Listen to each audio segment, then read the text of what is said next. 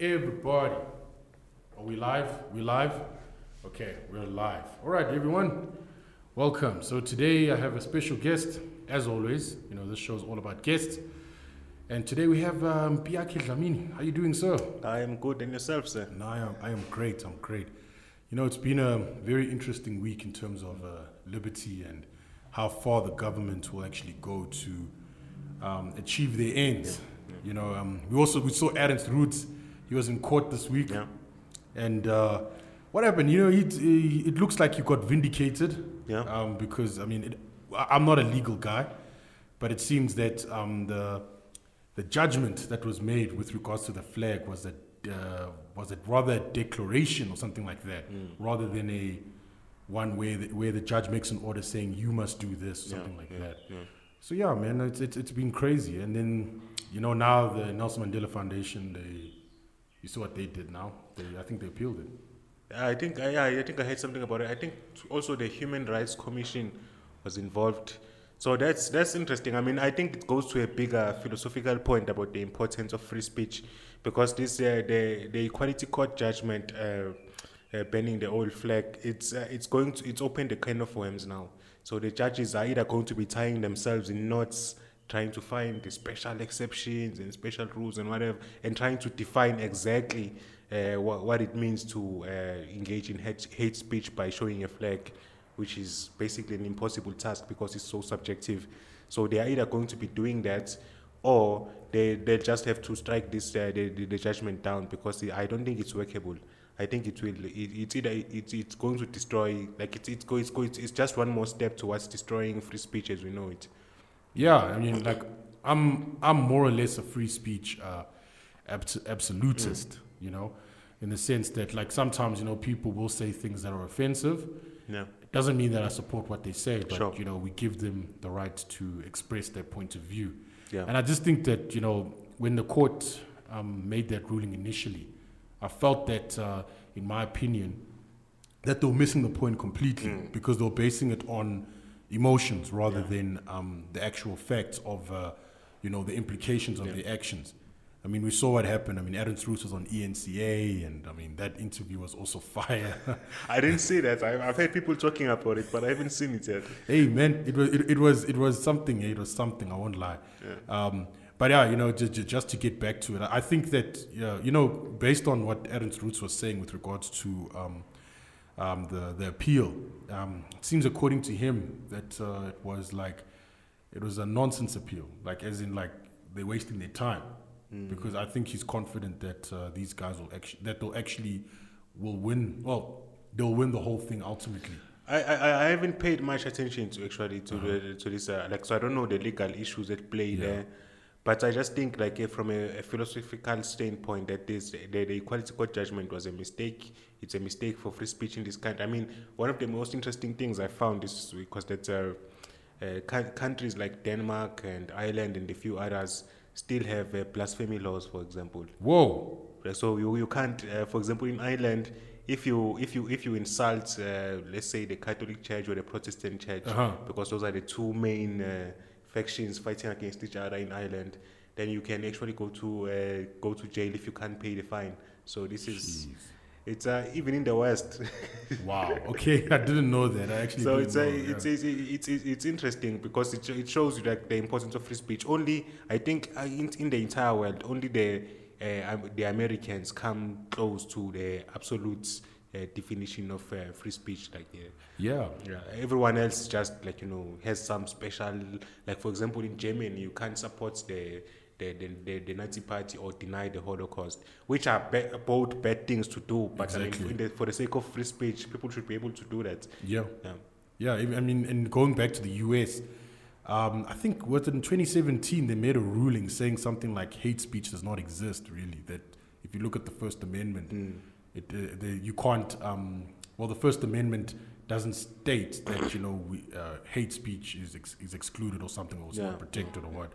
But I mean, I'm glad that there are some countries that are actually going to that level, because because the moment you know, deny free speech, you know, what you ultimately are doing is that you are creating you're actually going down a path, a very wicked path, where now if you can't say this, what's stopping them from stopping another thing? What's stopping them from saying that, no, you can't say that or something else? And then eventually you can't say anything, and now you're going to speak in code and everything like that. Yeah, it goes to freedom of thought. That's what it really goes down to. Because if we're saying that certain kinds of speech are not acceptable, what we're really saying is that certain kinds of thought are not acceptable. And so that's if we allow government to have that power to dictate to us what we can think, then only bad things can happen. Yeah, no, definitely so. I sometimes wonder if people have really read, everyone talks about George Orwell, but have they really read him? Because these are the things he was talking about. Yeah. I saw a meme on Facebook where it had a picture of him, and then there was a text that stated, it read, I called it well. That type of thing. Because if you look at the events that happened in this book called 1984, and we see what's actually happening now, there's a lot of consistency there. Yeah, no, it was someone who was in the unique position of having been a communist, a socialist, and then understanding what that philosophy was all about, and then could critique it from someone who is from the inside. I mean, he fought in the Spanish Civil War on the pro-democracy side or the pro-socialist side. And so this is, he understands the philosophy. And I mean, two of the books of his I've read, Animal Farm in 1984, they are absolutely brilliant in there. And I think they probably played a role in converting me as well to the point where I am now, because it just lays it out so clearly. And you can see it that, no matter how things had been done, like Animal Farm is sort of explaining like how the revolution happens and what happens shortly after the revolution. And then 1984 sort of shows you after the revolution has happened and it has established itself, what are the consequences of that. And so this is, I think that's the brilliance of George Orwell, because he shows it so clearly. That's basically, essentially, he says these things were inevitable, because once you concentrated power in so few at the expense of so many, then it was inevitable that the power would be abused, and anyone who would speak out against that would be ruthlessly suppressed, like what happens with Squealer in Animal Farm, where he's just suppressed because he's the only one who still wants to go to the spirit of the revolution, but everyone else is just after power. The rest of the pigs are after power. Yeah. And so this is it's just human nature. It's human nature writ large. And so this is why individual liberty is important, to preclude the possibility of those things. If the individual cannot be sovereign first of all in their own mind, and then after achieving sovereignty in their own mind, also achieving it in terms of their property, the fruits of what happens, like when you apply thought, labor into outside things, into physical things in the outside world, that's the property arises from that. And so like if you don't have the sovereignty of being able to own private property, but first of all being able to have full control of your own mind, which requires free speech. So free speech is fundamental, because it means you own your own mind and you can think and say what you want. And let's go on to private property. I think that one of the things that the common themes that we have been seeing for a long time with regards to socialism, some will say communism or leftist ideal, is this idea that wealth is like this big pie, and it's finite, and then the rich people have taken most of it, while the poor are actually at the bottom, and they're fighting for the crumbs. That's the narrative that they create. And what's your thoughts on that, really? I mean, well, people mistake two things: property and wealth. Property and wealth are not necessarily the same thing. I mean, wealth can manifest as property, and it often does.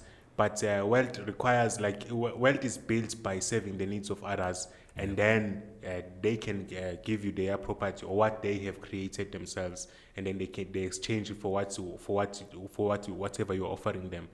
Let me just give you a simple example. Let's say you go to a rural area in KZN and they don't have a road, and you just start building the road, and then because you've built the road, you need to cover your costs. You start charging people to use the road, and then people are willing to pay that cost, and assuming that of course you've bought out all the property owners who own the sections you need to build the road. And so once you've done that, then people who need to use the road then will pay money towards using the road. It's simple. It's as simple as that. That's wealth. You are saving some need that people have, and in return, people are giving you the fruits of their labor because you are saving their needs. It's capitalism is a simple concept, but a tremendously powerful one because of their potential just for creativity. Human creativity, ingenuity, spontaneous order that arises from that creativity and ingenuity. And so it's the most powerful force, the most powerful human force that we know of. The only thing that even compares would be, I think, nature. Nature would be the only thing that beats it. But in terms of a organizing force on earth that relate to society, I would say that capitalism is probably the most powerful one. Because people it's that's why I have a lot of what people might consider weird ideas. I mean, even the idea that I don't think we need charity. I think we just need more and more markets, because that's how people meet their needs. Yeah, definitely so. It's going back to socialism. I think was it this? Yeah, was it yesterday? The day before? I was on Facebook, right? And then I'm on Facebook every day, of course, but. I was on Facebook that particular day, and I was sharing an article about how Zim, now is facing massive shortages, right? Yeah. And now what is very interesting is that, when socialism is practiced, it doesn't matter the context of the country, it doesn't matter the culture. That doesn't matter, because it always leads to death, destruction, and all of those negative events that we see the whole time. And now Zimbabwe, what I've seen, what I've noticed with it is that, went down that same path, but then we still have people that will try to explain it away. So they'll say something along the lines of, well, EWC was not practiced properly, or they will say, or some, something, the evil imperial Western colonial forces were involved, or some of them will be like, no, Dumo bra, clearly you've been westernized, because you cannot see the damage that has been caused by these Western people. And that for me is it doesn't help, because it doesn't really speak to the core issue of why it actually failed. I mean, all of us have been westernized. The people that are championing socialism, do they think Karl Marx comes from Zimbabwe or Angola? We are all westernized. Exactly. People just need to it's funny, because we already know exactly why communism fails in economic terms. But there are two sides to this. There's the political, and then there's the economic. In economic terms, already now, it has something to do with the fact that you just can't calculate prices. You can't. Prices help manage scarcity, because the whole reason why you need property in the first place is because of scarcity. And so you need a fair way to allocate scarce resources, and that just happens to be private property rights. If someone finds a better way, please tell us, and then I will support your ideology if you find a better way to do it. But we know that property is absolutely necessary. So when you dispose of property, or you acquire property in the market, you need something to tell you, to tell you give you a notion of how scarce that property is, or how abundant that is. And that comes through prices. If something is abundant, it would be cheap. If it is scarce, it tend to be more expensive. This is the law of supply and demand. It's a simple law. It makes sense to everyone intuitively. And now, if you try to override this law, or to do things your way, and to pretend as if resources are infinite and you can just give them to everyone using the central body like government, then you mess up this economic calculation. A funny story is, even in the USSR, they tried to go without prices, but eventually they came to the point where they realized that things were not working without prices, so they copied Western prices for their own goods, which were imperfect, because it didn't reflect the Soviet scarcity and abundance and things like that. And so that's why it ended up failing, because even though maybe it might help them a little bit to copy Western prices, but it was not enough, because in the long run, any efficiency will catch up with you. So it caught up with them, and the West won without needing to fire a single bullet. I mean, I think the entire Cold War, the USA just could have ignored the Soviet Union and went on and did this thing, and it would have failed on its own. Yeah. And I heard something like their economy was never bigger than a tenth of the American economy. Yo. Yeah, Now you consider how big the USSR is. It's much bigger than the USA. yeah. So you can imagine that it's a complete failure. And like all these socialist experiments, all of them are destined to fail because they just don't understand that the economic calculation problem just precludes the idea of managing resources through a central body. You really need the complexity of a market, the multiple individuals making decisions every day, which feed into the prices, and the prices give you a notion of how scarce or how abundant something is, and then that fits into not wasting resources, because as soon as you try to waste something, the prices goes up, and then you are incentivized not to waste that thing, and then you have to conserve it because it becomes more valuable. Yeah. That's the market, and that's the, like, just to give you a practical example, in the Western Cape, when they had that water story where they said they were running out of water, the simplest thing they would just have been to raise the price of water. People use less of it. Yeah. But they decided to use government methods, try and limit demand, and they got lucky because the rain came. But Yeah, they even tried that name and shame policy. exactly.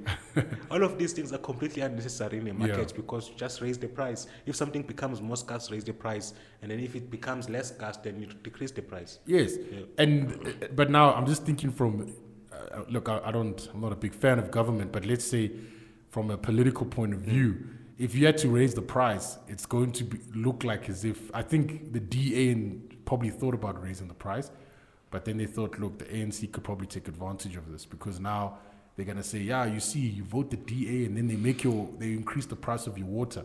So there could also be a political incentive. Sure, that's the problem with putting politics in economics, because you run into those kinds of problems where people can't do what is the rational, the logical thing, because there are political forces at work. Yeah. Whereas in the market, people, like even poor people, they act rationally more or less in the market. And so this is you don't have that problem, because like you have the incentives to act in the right way. And speaking of incentives, like this is the second reason why socialism failed, because the incentives are just skewed.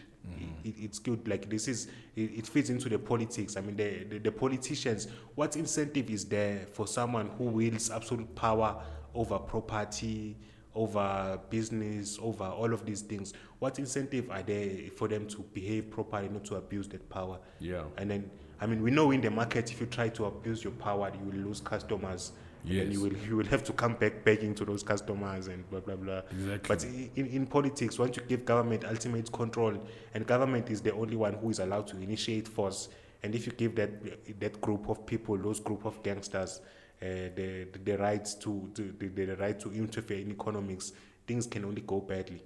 Yeah, no, definitely. I mean, and look, I mean, the examples are numerous with regards to that. One thing like I've noticed about politics is the rhetoric that you see from some of these leaders, right?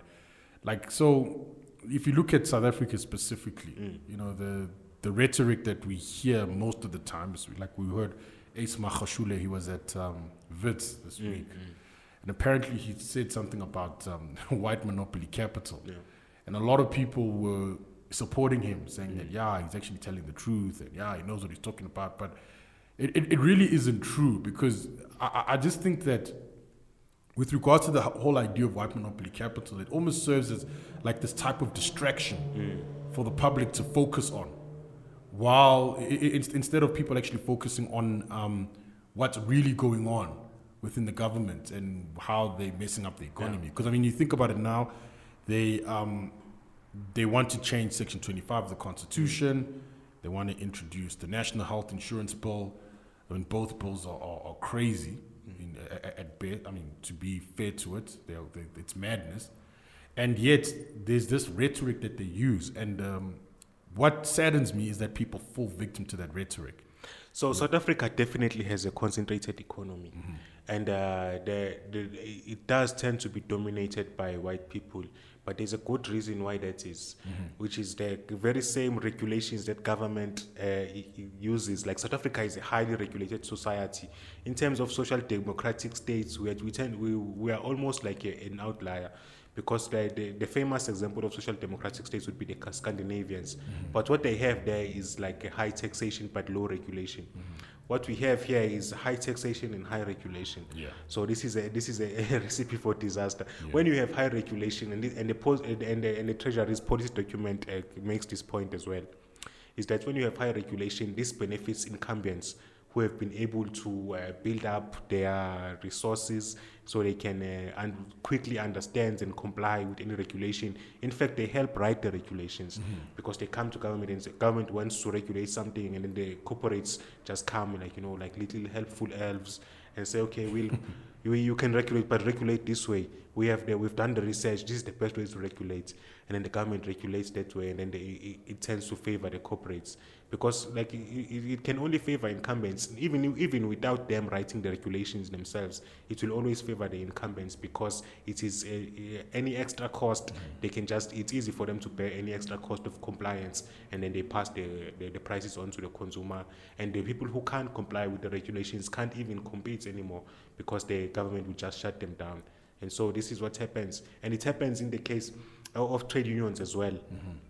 Trade unions are also a monopoly. So this is why there are two kinds of monopoly in South Africa, or two kinds of concentration in the economy. There's on the business side, we have a highly concentrated economy because of the regulations like, health and safety and things like that. You could name them, and so on and so on. But you also have licensing and blah, blah, blah. So, but you also have regulation in the labor side. And the regulation in the labor side tends to favor unions. Unions are the monopolies when it comes to labor. And then businesses will be the monopolies in terms when it comes to business. But this is why this artificial separation between labor and business is just not on. Because like labor unions are acting like labor brokers. That's why they want to shut down all other labor brokers, because they don't want competition. They're acting like labor brokers in the sense that only their people can have jobs in the country, and everyone else is not allowed to have a job. If you're not part of a union, or if you don't comply with their dictates, then you can't have a job, because that's how they have set up the system. Things like the minimum wage, for example, who is that going to favor? It's going to favor members of trade unions. Yeah, because they are already in jobs. They are already have acquired the experience. They are not entry level at all, and so it's just always going to favor them. And it's the same thing that happens within the case of big business. And so to say white monopoly capital can nothing but be wrong, unless you are saying that every single labor union in South Africa is controlled by white people. Every single business is controlled by white people. But what we do see is that it's not the case. There are some businesses, big businesses, that have black CEOs, for example. Yeah. And then you also have labor unions. Most of our labor unions are dominated by black people. And so if you're talking about white monopoly capital, don't only focus on one side. Focus on the entire monopolistic endeavor. The thing that's keeping poor people from getting jobs. I would think that would be your most important focus. Yeah. It should be. But the problem is that, the left, and from my experience, is what these guys do is they're very good at creating good, convincing, emotional narratives. Like that Facebook status I shared where I was being sarcastic when I was saying, but Dumo bruh, socialism is about justice, fairness, dignity, and Ubuntu, for example. And then once they say that, they'll follow up and say, don't you want justice? Don't you want fairness? Don't you want all of these things?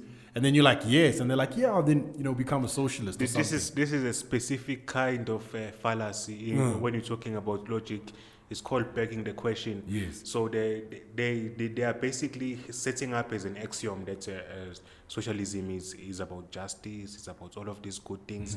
And then they also have the conclusion that because I have said that socialism is about justice, equality, blah, blah, blah, then it is about justice, equality, which is nonsense. That's not how you argue. Oh, so it's circular reasoning, basically. Exactly. Because the conclusion is assumed in the premise. Exactly. Okay. Yeah, so it's you know, that's another thing. Yeah, the logical flaws Yeah. of the thing. I mean, if you study basic philosophy, right, you the first thing you're taught is like how to understand arguments. What is a deductive one? What is an inductive one? And and each premise, some of them can be supported with evidence. Yeah. Some of them are properly basic. You don't have to provide evidence. Yeah. But at the end of the day, I just think that from my understanding, it seems to me that from what socialists try to push is, take your brain, throw it out the window. Yeah. Let's just use emotions. And it's no coincidence that socialism is most popular among the people who have the least developed brains among us, which is young people. Yeah. So that's no coincidence. Yeah, definitely. Yeah, you look at the millennials. I mean, I went to school, and many people that I've known from school have turned into socialists. Yeah. And then and some of them even have businesses on the side. I'm like, how can you have a business? You want to make profit. Yeah. You understand how the minimum wage kills your business. You see, but just to appease your friends, you say, capitalism, we exploit people and what. But he's got a business exploiting people. The entrepreneurs that I have met who are socialists, most of them tend to be under the belief that government can somehow effect a transfer of wealth from white business to them, and so that they can run their businesses with more capital. And I think this is such a flawed idea. If you look at every communist revolution, the first people they go after are always the small business owners. There's the small land owners, the entrepreneurs. They always go after those people because they are a threat to government, because they are an independent source of power, because they have private property. Yes. And so once you completely destroy private property, you have no security as an individual. Yeah. You have no security in how your business is run or how things work and all of those things. And so this is if they can't see that problem, then something surprising is going to come to them, and it won't be nice.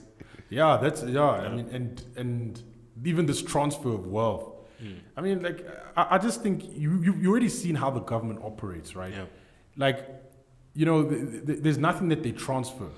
All they just do, if you give these guys that power, they're going to take that wealth and use it for themselves. Yeah.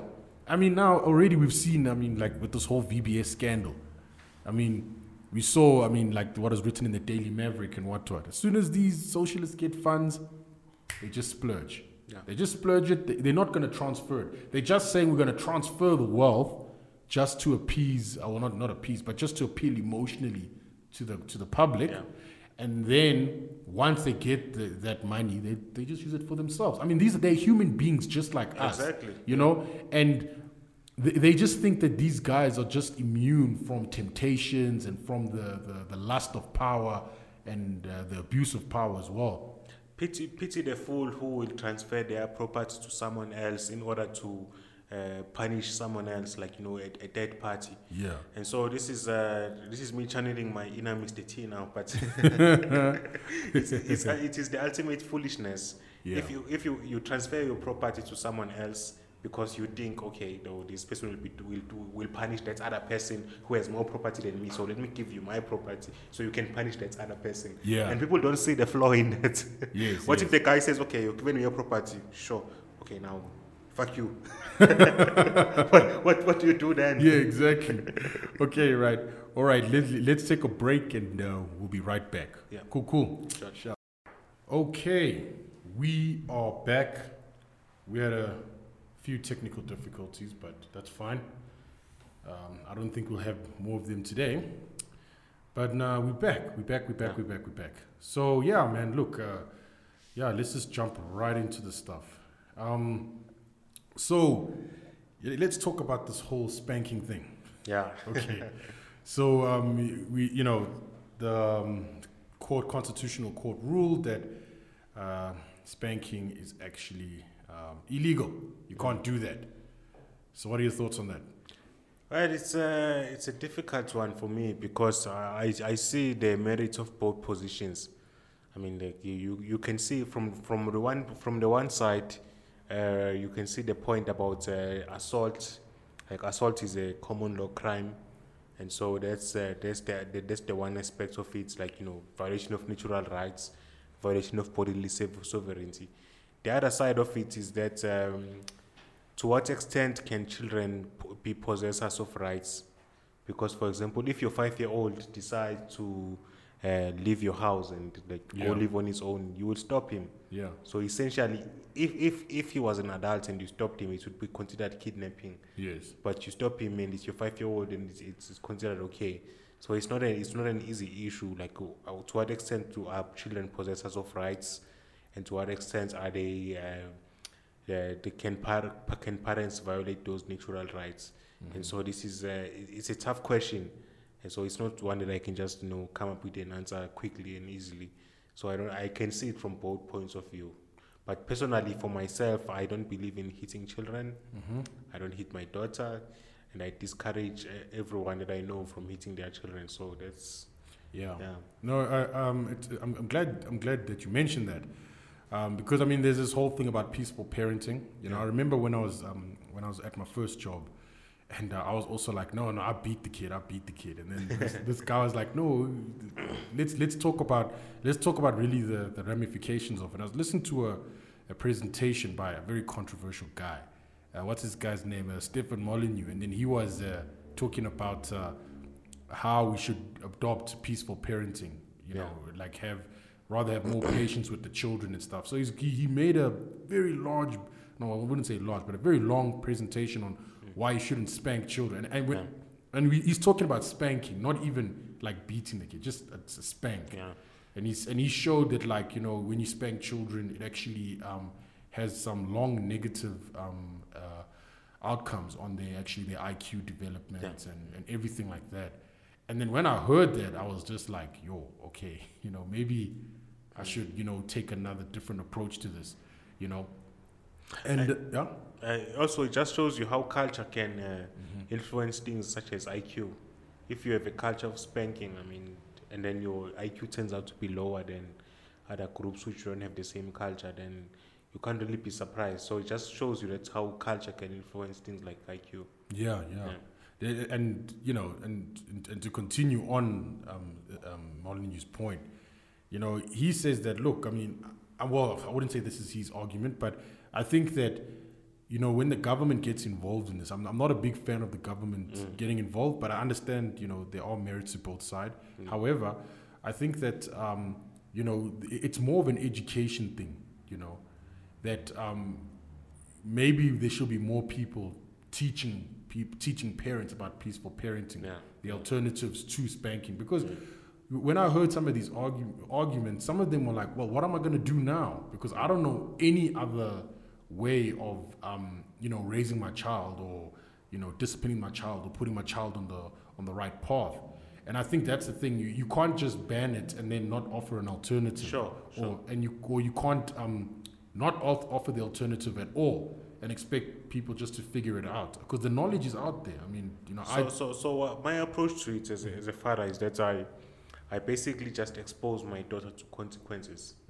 So if she wants to touch an open flame, I let her touch it, and then she will feel the pain, and then she will learn that it's not applicable to everything. If something is going to kill her, obviously I can't allow her to do it. But otherwise, it's just reason with your child. I think that's the best way to do it. Even when children are as soon as they are able to start talking, for example, my daughter is 2. It's they can reason with you, they can talk to you, and then you can sort of see, use elementary building blocks of logic, and they can sort of see that, okay, this is why this is not a good idea. And so, but it doesn't happen immediately. You will need some patience with your child, but it eventually happens. Yeah. And and also, just speaking on banning things, there's this thing of banning certain substances and whatever. I think if someone looks at it from a perspective of trying to prevent things to happen, right? They think that seems to be intuitive. Like, hey, you don't want people, you don't want people smoking this drug or whatever drug, therefore we should ban it. But in fact, that doesn't even work. It actually makes things a bit worse, in fact. Because I mean, like, there was this one issue. This is a controversial one about drugs. I remember the one time when Thomas Sowell, I was actually listening to an audiobook of his, and he was talking about how we should actually legalize these drugs to prevent, these drug-related crimes. Yeah. And look, I'm not encouraging people to take drugs here, but like when I first heard it, I was like, no, this is not the Thomas Sowell. Like, this the most conservative guy I know, is saying this. But he actually had a good point, because I think that the point was that, look, if you ban them and you keep them banned, all right, what happens is, in the long run, people who are addicted to this, right, they may get thrown in jail for a victimless crime, and also at the same time, the problem won't be solved but by more prohibition, and that he had a good point there. And then he says that if you unban them or legalize them, you actually take the power away from the cartels, and you actually put it over to the people, because now people, it's readily available, and also at the same time, if it's readily available, some people say they may smoke it, or they may consume those drugs even more. But again, it also comes to education. It's the same thing, Well, it's just, I feel like, we should let adults do whatever they want. I mean, when did we decide, at what point during the long advance of human civilization that we decided that, people who are irresponsible are no longer able to die from their irresponsibility? I think that's the beginning of the mistake. If you are irresponsible, there should be a possibility of you dying. If you choose to be lazy and not to work to raise the income to buy food for yourself and your loved ones, then you should be able to die, because that's the implication of freedom. If you are protected from all your negative the negative consequences of your choices, then you're really not free, because it means that someone else, like a higher authority, is making these decisions for you, which is not freedom. Freedom has a negative aspect and a positive aspect. You can do good things for yourself, you can do bad things against yourself. That's the implication of freedom. If you don't have that, you are essentially a slave, and that's freedom is what the possibility that someone will make irresponsible decisions. Yes. And I think, that's a good point. I remember, now that you mentioned the thing about freedom, like, we live in a planet now, or we live in a world where the very same fire that can keep you warm at winter can burn you and stuff like that. And it's also the same thing works with freedom. And also, I mean, going back to the issue of like drugs and what, I mean, there are drugs out there that are mind altering and so forth. Now, this is the contention that I have with Sowell's policy. As much as I love the guy, this is the only contention is, what do we do with mind-altering drugs? So you're an anarchist, right? So let the individuals decide. Let them decide. If you make the wrong decision, you will either lose your money, lose your family, or lose your life. So this is the implication of freedom. We might not if there are no negative consequences, there can be no great consequences or potential consequences. Like if the entirety of your life is circumscribed by the rules written by someone else, then you can really never be great. You can never really achieve any great or worthwhile thing. And so this is why freedom is important. Sometimes people are going to misuse it and take drugs that absolutely destroy their lives.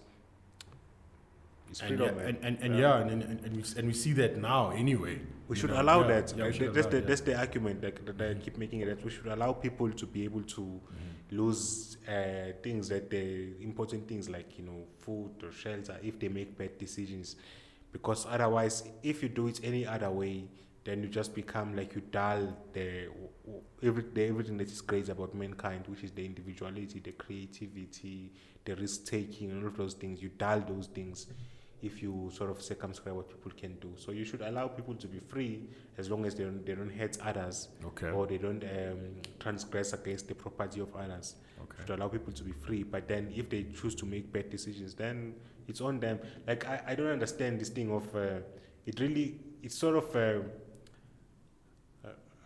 I want to say, like, it pisses me off that, like, we just say, oh no, we should protect people against their own will. No, we shouldn't. Yeah. Like, people, if you want to kill yourself, kill yourself. Like, it's just as simple as that. Even killing yourself. Even killing yourself. If you are an adult, of course. Yeah, because I mean, it goes back to euthanasia. Yeah, but I think it goes back to the whole moral versus legal debate. Because there are some people that will have moral objections to doing certain things, but they won't make that moral principle a law, for example. Yeah. So, like, for example, I mean, conservative Christians will say. They will say they'll believe that, let's say, sex before marriage is morally wrong, right? But they will say, well, we don't want the government to be going around checking everybody's bedroom to see if that is the case. We just say, as a moral principle, this is what we believe. But when it comes to the legal perspective, we allow the most freedom. But again, it still puts that decision back into the individual's hand. And I think that, and even with not euthanasia, what is it called? Assisted suicide, right? Yeah. Is that euthanasia? I think it's basically the same thing. Yeah. Is it? Yeah. Why do I think it's something different? Okay, anyway, but going back to that, even that, even when I see people like saying that they just want to die, like, I get so depressed. No, don't kill yourself, man. But I may personally feel that it is morally wrong to do so, but at the same time, do I think that the law should actually prevent the person from doing so? I would say no. Yeah. As long as he's not killing someone else. Yeah. But I think what I have to just do, I just have to be good at convincing the guy to not kill himself.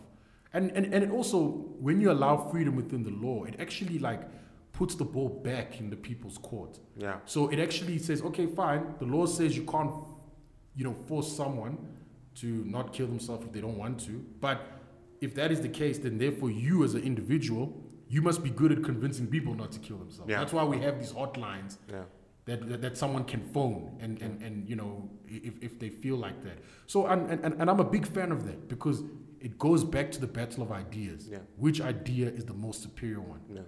Let's not force it down their throats. Let's convince. Yeah. And if they try to use let me not say inferior, but if they use ideas that are bad and they fail at it, then they will see, okay, this is not the right way to do it. Rather, or the people who are following them will see. Yeah, they will see and say, you know what? Hey, that Dumo guy was actually right at the beginning, Maybe he wasn't as crazy, yeah. One of the things that I read was about Kampuchea, which was like the state that Pol Pot started in Cambodia, which was like a very agrarian, very anti-colonialist state. Decolonization movement, which was a socialist movement as well, just like the NDR in South Africa. Yeah. And so there's a lot of atrocities. I think something like 25% of the Cambodian population was killed. Sure. Middle class people like teachers, doctors, and they were taken from the cities and taken to rural areas to farm, basically, which basically wiped out the medical sector and a whole lot of other important fields. So they replaced these people with young girls, like 15-year-olds, 13-year-olds, who were supposed to be healers, and of course they couldn't do anything. Yeah. People died, and so from looking at that, I would say that there's no cause for deciding on behalf of people what they should be doing. I think only individuals themselves making their own decisions can make those choices. And so no matter what excuse you have, whether it's colonialism or whatever it is, it's not enough. I mean, it's not enough to revoke what is self-evident, which is individualism. We know, we see, it's something that everyone knows. It's an axiom that people are individuals. For the mere fact that we cannot get into your inner life, Domo, and say, okay, this is what you think, this is what you should be thinking. Yeah. I don't know what's going on in your mind right now. I can only rely on what you tell me. And so for that reason, then individualism is self-evident, and it's the most rational, the most appropriate thing. And so once you've established individualism as a self-evident fact, then what are the implications that flow from that? The first implication is that you own your mind. Mm-hmm. Once you own your mind, you own your body as well. Once you own your body, you own every single action that comes from you. And that's the basis of property rights. And so I'm a road body and libertarian for that purpose, because I believe the basis of all rights is property rights. Okay. But then now, when I looked at your profile on Rational Standing, they said you're an anarcho-capitalist. Yes. So I think I have an idea of what that is. Yeah. But like I don't want to misrepresent you, so I'd like you to explain that. So the only rule or the only law in an anarcho-capitalist society is property rights. So once you have homesteaded a particular piece of property, whatever it is, by homesteading meaning that you are the first person to encounter and take possession of that property and fence it off, or whatever it is that you need to do to show that you own that property. So once you've done that, that is enough. You own something, and from there you can derive other things. From the fact that you are a self-owner yourself, so your actions are, you own your actions, and whatever endeavor you take to fence off a property that was lying just barren, no one owned it, or no one had made a clear claim on that property, and then you come and make a clear claim, then it's enough. You own that, and it's okay. And then now, I'm just trying to see this from a libertarian perspective. Now, what if someone comes and says to you, all right, now, is it fair for me to assume that in a anarcho-capitalist society that there is no central government? Is it fair to assume that? Sure, there's absolutely no central government. And by that, it doesn't mean that there is no central authority or source of laws or anything like that. It doesn't mean that. What it means is that it's all completely voluntary. So there's no taxation. So whatever you pay into it is something that you have signed a contract to pay into it. Okay. You've heard of the social contract. So we're talking about a real contract where you actually sign. So that's the main difference, because we believe in consent, probably even more than the feminists who always talk about consent. We libertarians believe in consent more than everything else. Like we believe that it's the basis of all social interaction. Like if you don't consent for how your property, yourself are used, and then there is no freedom there. So that's what we care about: freedom, liberty. Yeah. Okay. Then now I remember when I was in social political philosophy, right? That was like in 2011. And then now we're talking about consent. That was a major topic, because a lot of anarchists will say that, look, I mean, I don't consent to the government. Why should I follow their laws? Because, and they say, well, because you're in the country.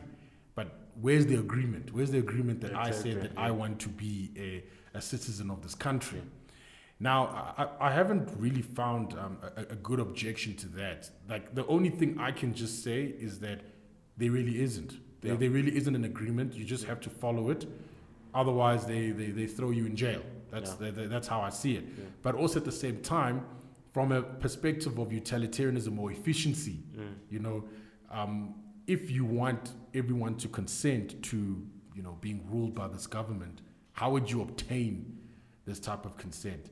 And I think because of the because it's impractical, something like that, of trying to achieve that goal, I just think that's why the state would rather use force in order to get people involved. So the vast majority of South Africans use only 5 banks to conduct their banking transactions, something like more than 90%, if I had to guess. And so if that is true, that how did those people give their consent? They signed contracts. Yeah, that's true. Yeah. But we've seen in private companies, they find more efficient ways of doing that. But now if you look at the central government, for example, they're not competing against anyone.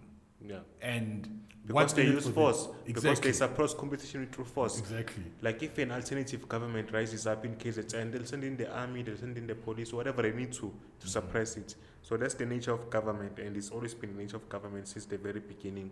Yeah. Now, in your mind, do you think that, because now the only problem I have with the government is that it's going to grow. I think even in the US, even the guys that started the whole United States, they said that the natural tendency of government is to grow. Yeah. All right. And then in my head, I was like, okay, then why don't you just become anarchist? Then why do you set up the government in the first place? But do you honestly think that from a now in just the way the world is set up right now, okay? Do you honestly think that there is a way to really keep the government limited, like the way Milton Friedman puts it, like that the government should only like have a military and very minimal basic services. The rest you figure out yourself. I think there's no way to keep the government limited forever. Like that. I think as soon as you have a government, it will tend to grow. So I think that's why anarchy makes sense.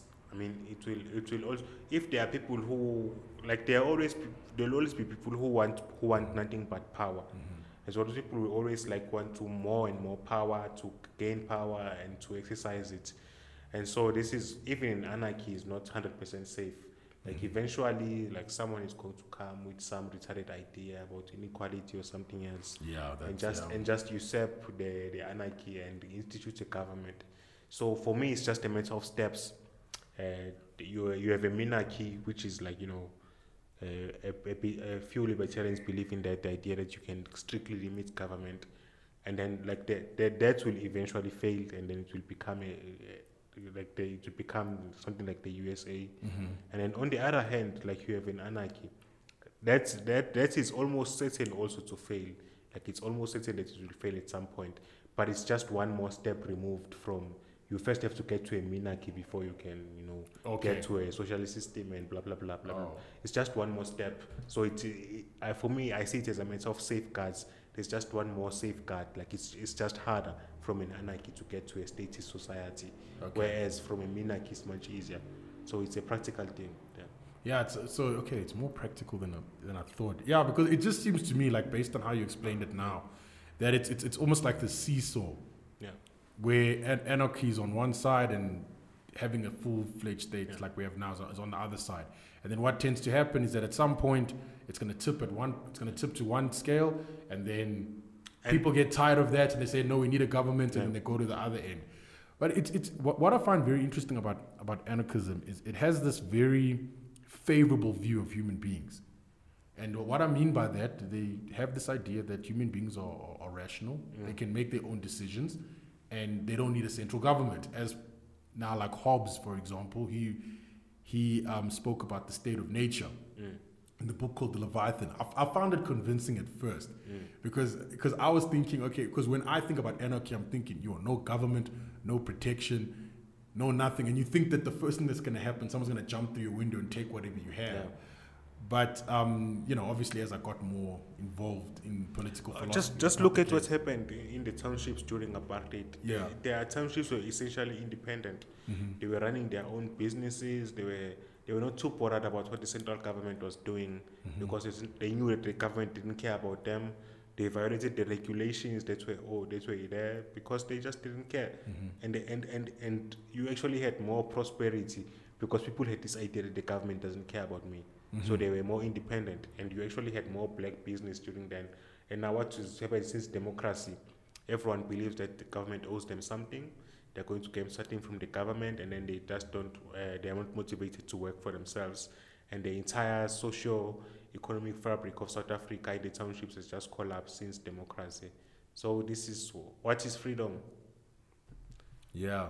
It's now that you mentioned that the whole dependency on the government, I think that is a very destructive force because to tell someone that you need the government to do a certain tasks already puts them on the back foot. Yeah, it's disempowering.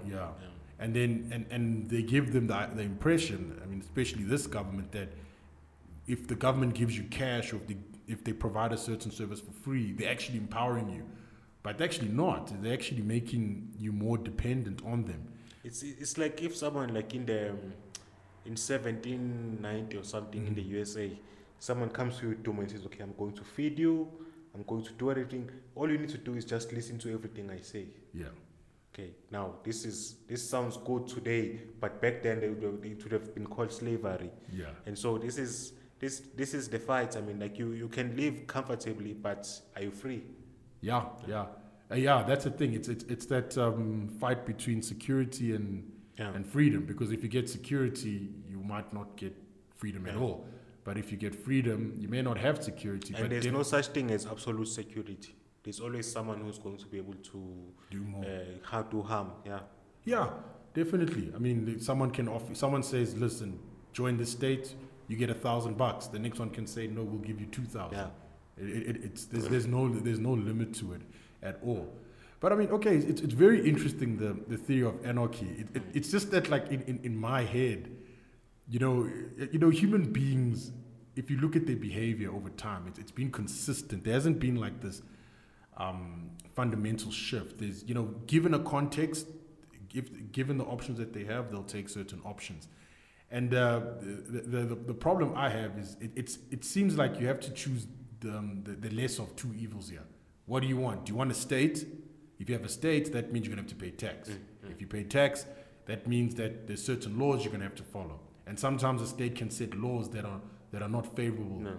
All right? And you're not even guaranteed safety because someone could just, go into your house and rob you right there. But in anarchy, for example, you say, okay, look, I got a gun, I can protect myself. If someone tries to get into my house, I'll shoot him. So you're responsible for your own security. So I don't know. I'm still on the libertarian side. I don't know if I'll be an anarchist, but this is how I answer that question. Yeah. I mean, if you have a state, what it means, what it really means is that everyone outside the state will protect you against everyone outside your borders, but the state will not protect you against itself. Yeah. It will, if it wants to use violence against you, it will use violence against you. I mean, 6 million German citizens during the Holocaust were murdered, probably more than that number. In Rwanda, 1 million people died in the First World War. Governments murdered, I think, something like 37 million people. So it's the states, like, it doesn't mean that the states won't kill you. It just means that it will stop other people from other states killing you. That's all the government means, and it doesn't, like, if the state is threatened enough, it will kill you. We have seen with, Cambodia, the USSR, China, Venezuela now, Zimbabwe, and so on and so on. All these states during the Cold War, like states like Bulgaria and the whole Eastern Bloc. And so this is like there's an illusion of safety with government, but there's no actual safety or security. It's like, are you really safe if someone says to you, I will keep you alive, I will protect you as long as you don't disagree with me? Is that really something to be proud of? It almost seems like, I don't know if this is human nature or what, but it almost seems like we are inclined to chase security initially.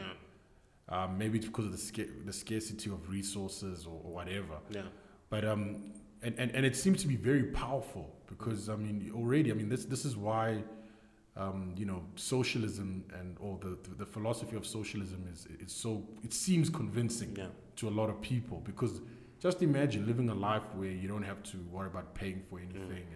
But unfortunately that world does not exist because there's scarce resources.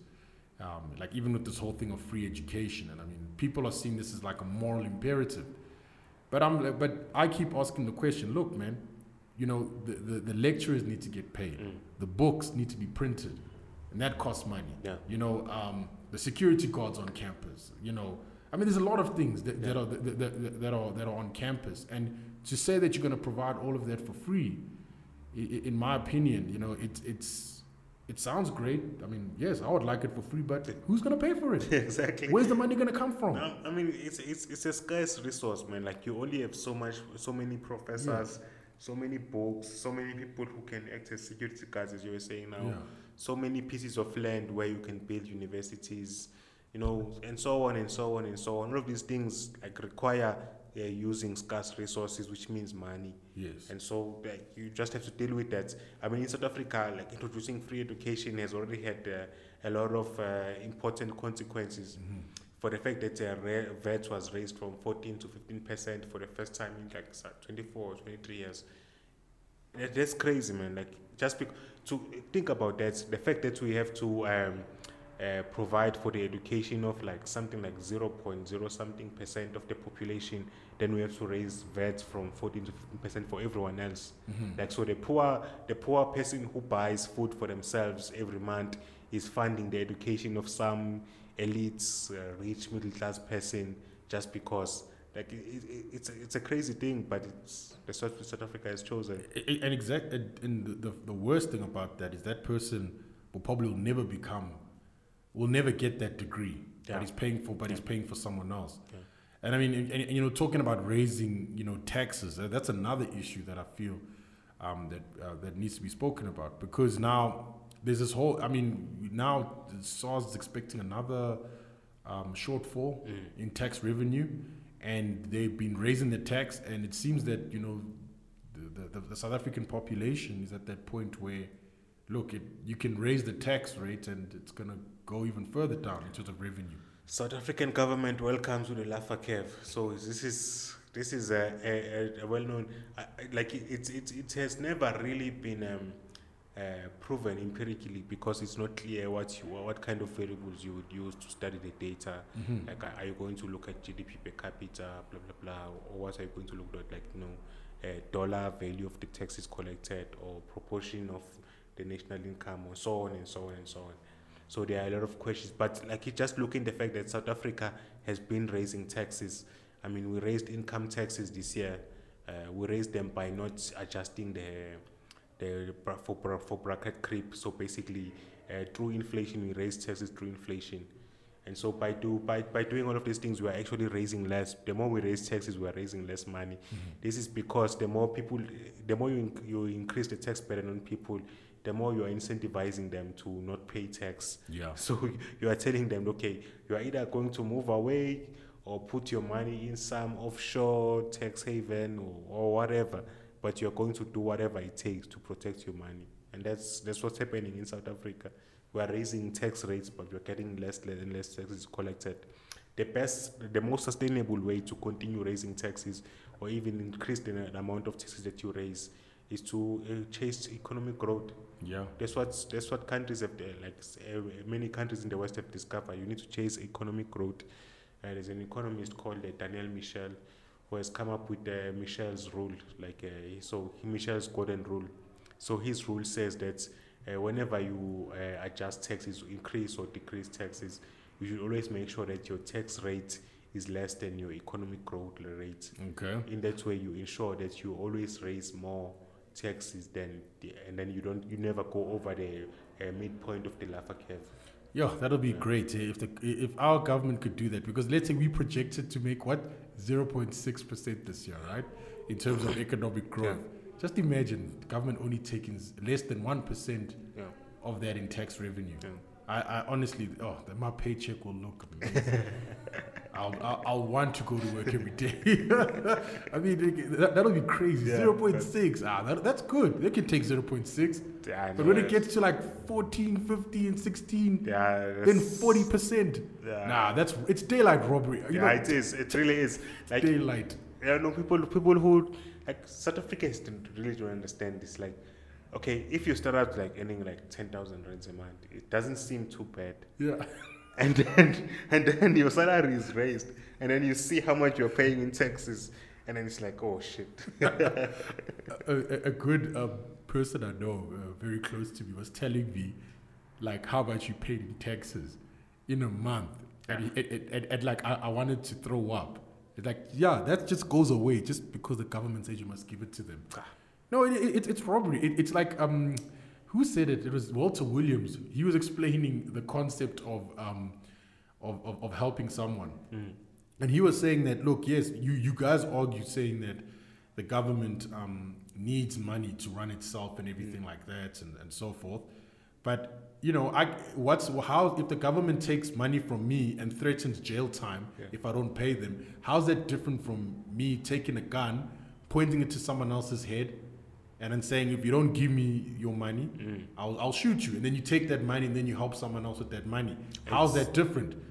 There's no difference at all. Exactly. Which is why the slogan comes in during the American Revolution: no taxation without representation. Yeah. Like, you need people who are paying taxes to have effective representation in government. And so, like, maybe the solution might be another house of parliament in South Africa where it's just representing taxpayers. But you cannot, it's untenable to accept a situation where taxpayers don't have a say on policy. I'm not saying they should have the only say, but they do need the ability to say, okay, no, we won't approve this because it's because we are paying the taxes and we don't think this is a good use of our money. If you don't have that, then you don't have a proper representation of the people who actually fund the government. I mean, the democracy for me is less of an moral imperative than the fact that you just, like, people who actually fund the government, who give up their livelihoods to fund the government, they should have the say of how which policies that the government brings through. And if they don't have that say, where a true dilution, as happens in South Africa, where government essentially says, okay, we'll dilute your vote as the taxpayer with millions of people who don't pay taxes. Exactly. Or whether it's like the US colonies, where it was basically the people were paying taxes, but the laws were made in England. So both of those things are equivalent. If you are paying something for something and you have no say of how it's used, then you are really not free. Yeah, definitely. And this is what an anarchist will say. This is why, Dumo, you need to have anarchy, because you won't have that problem.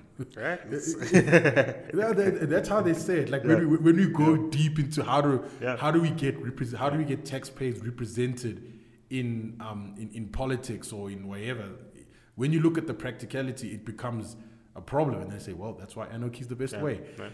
But I think, yes, we need to have more smarter people. I'm not saying that we're not smart enough. Maybe we're not looking at it the right way. I don't know. But there has to be some way in which a taxpayer has to have some say, because it's not fair. I mean, like you saw with Big Daddy Liberty, when he went out and he asked people about the prescribed assets and the NHI. Is it fair for the government to just take, your pensions or your taxes and what and use them in whatever way they want to? And many of the guys said no. Yeah. They don't agree with that. Yeah. But what does the government do? They use the majority of people who are dependent on their services as a means to push their ideology. Yeah. And I think for me that's unfair, because on one end you need votes to get representation in parliament, but at the same time you also need taxes, so you need tax revenue to implement these solutions that you're promising your voters, your voters. And I think for me that that disconnect is quite obvious. Yeah. But I think personally that at some point it's going to be very large, because they won't have enough money to support these policies. And then when they don't have that money, what are they going to do? They're probably going to do what Zim did. Print money, And then... That's the only way, And then once they print it, what happens? Now their currency is worthless. But the trick about printing money is that it works for a while. Yeah. Like, it can work for a few months, a few years. But when it hits, like when the consequences fit through, that's when things get bad. Because, like, if you look at countries that have tried it, like, Argentina, Zimbabwe, it seems to work for a while and everyone is happy. Even Venezuela, like, everyone is like, okay, oh wow, when the oil price was high, oh wow, Chavez is providing all of these good services to the people, education, health, blah, blah. And then the inflation came, and it was like, And then it was hard to blame Chavez, because when he was alive, it seemed like things were going well, but he caused a problem. So this is the tough thing, because you might be the guy who's using inflation to sort of mollify the people that he needs to get on side to attain power. That guy, it can work for a while using inflation. Like if the Reserve Bank printed like 10 million rands tomorrow and gave it to you, and then there wouldn't be any negative consequences immediately. You could buy things and do whatever, but then over time those things will feed in, and it will add to the inflation rates and also raise interest rates for everyone. Which is the side of it that people miss. Like, they don't understand the relationship between inflation and interest rates. Yeah. The more inflation you have, the more interest rate you have to have. Yeah. It's just as simple as that. Yeah. Because what you are saying, by printing money, which is the root cause of inflation, what you are saying is really like you're increasing the supply of money, which means the price of money drops. In order to prevent against the price of money dropping, which means things become more and more expensive, you have to raise interest rates, which is the price of money. Yes. And so that's how you counteract the inflation. Okay. And so people miss this. They think that you can just have, free money for nothing. It doesn't work like that. Exactly. Yeah. And I mean, then even from a more simpler perspective, I mean, if people have more money for nothing, you're going to have a lot of money chasing too few goods. Yeah. And then the guys that are supplying the goods and services won't be able to keep. Yeah. Well, it's not even that they won't be able to keep up. They'll say, but wait, look, we got so many customers and we're selling it for so much. I'm pretty sure that there are other people that we could be serving who are willing to pay more. Yeah. And then they just push up the price and they push it up, push it up. But then the money's becoming more and more worthless, and then that becomes even a major challenge to deal with over time. But that's the problem. We've got governments making bad decisions. Yeah. They don't answer to anyone at all. Yeah, they don't listen to us. I mean, like there was even talk of a tax revolt because the government doesn't listen to us. But it's not clear how we would do that practically in South Africa. But it's just the government just does whatever it wants, and then the people who vote for the government who don't have a stake really, who pay some VATs, but they really don't pay like the significant taxes like income and corporate taxes, and so they have no stake in the economy. They have no stake in what happens. They can just vote whatever in a way that feels good to them. That if you have a stake, you never vote according to your emotion. Yeah. You vote according to your interest. But if you don't have a stake in what's happening, like if you don't own property, you don't have a job, you don't have all of these things, then it's very hard for you to vote rationally because you can be swayed by emotion. There's no stake to provide a discipline. There's no, I think Nicholas Taleb would probably call it, there's no skin in the game.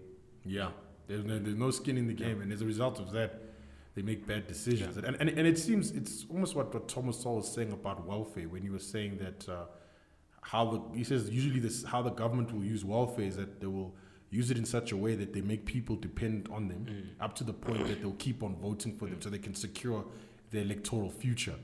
And that's a problem because now you got someone who, let's say, has like 4 kids. Those kids need to be fed. The government's already giving them welfare. And then what happens as a result is that now if someone comes along and says, hey, this welfare thing is causing damage to society, it needs to stop, the person who's dependent on it will be like, no. Yep. I'll vote for the guy who says I'm going to get more.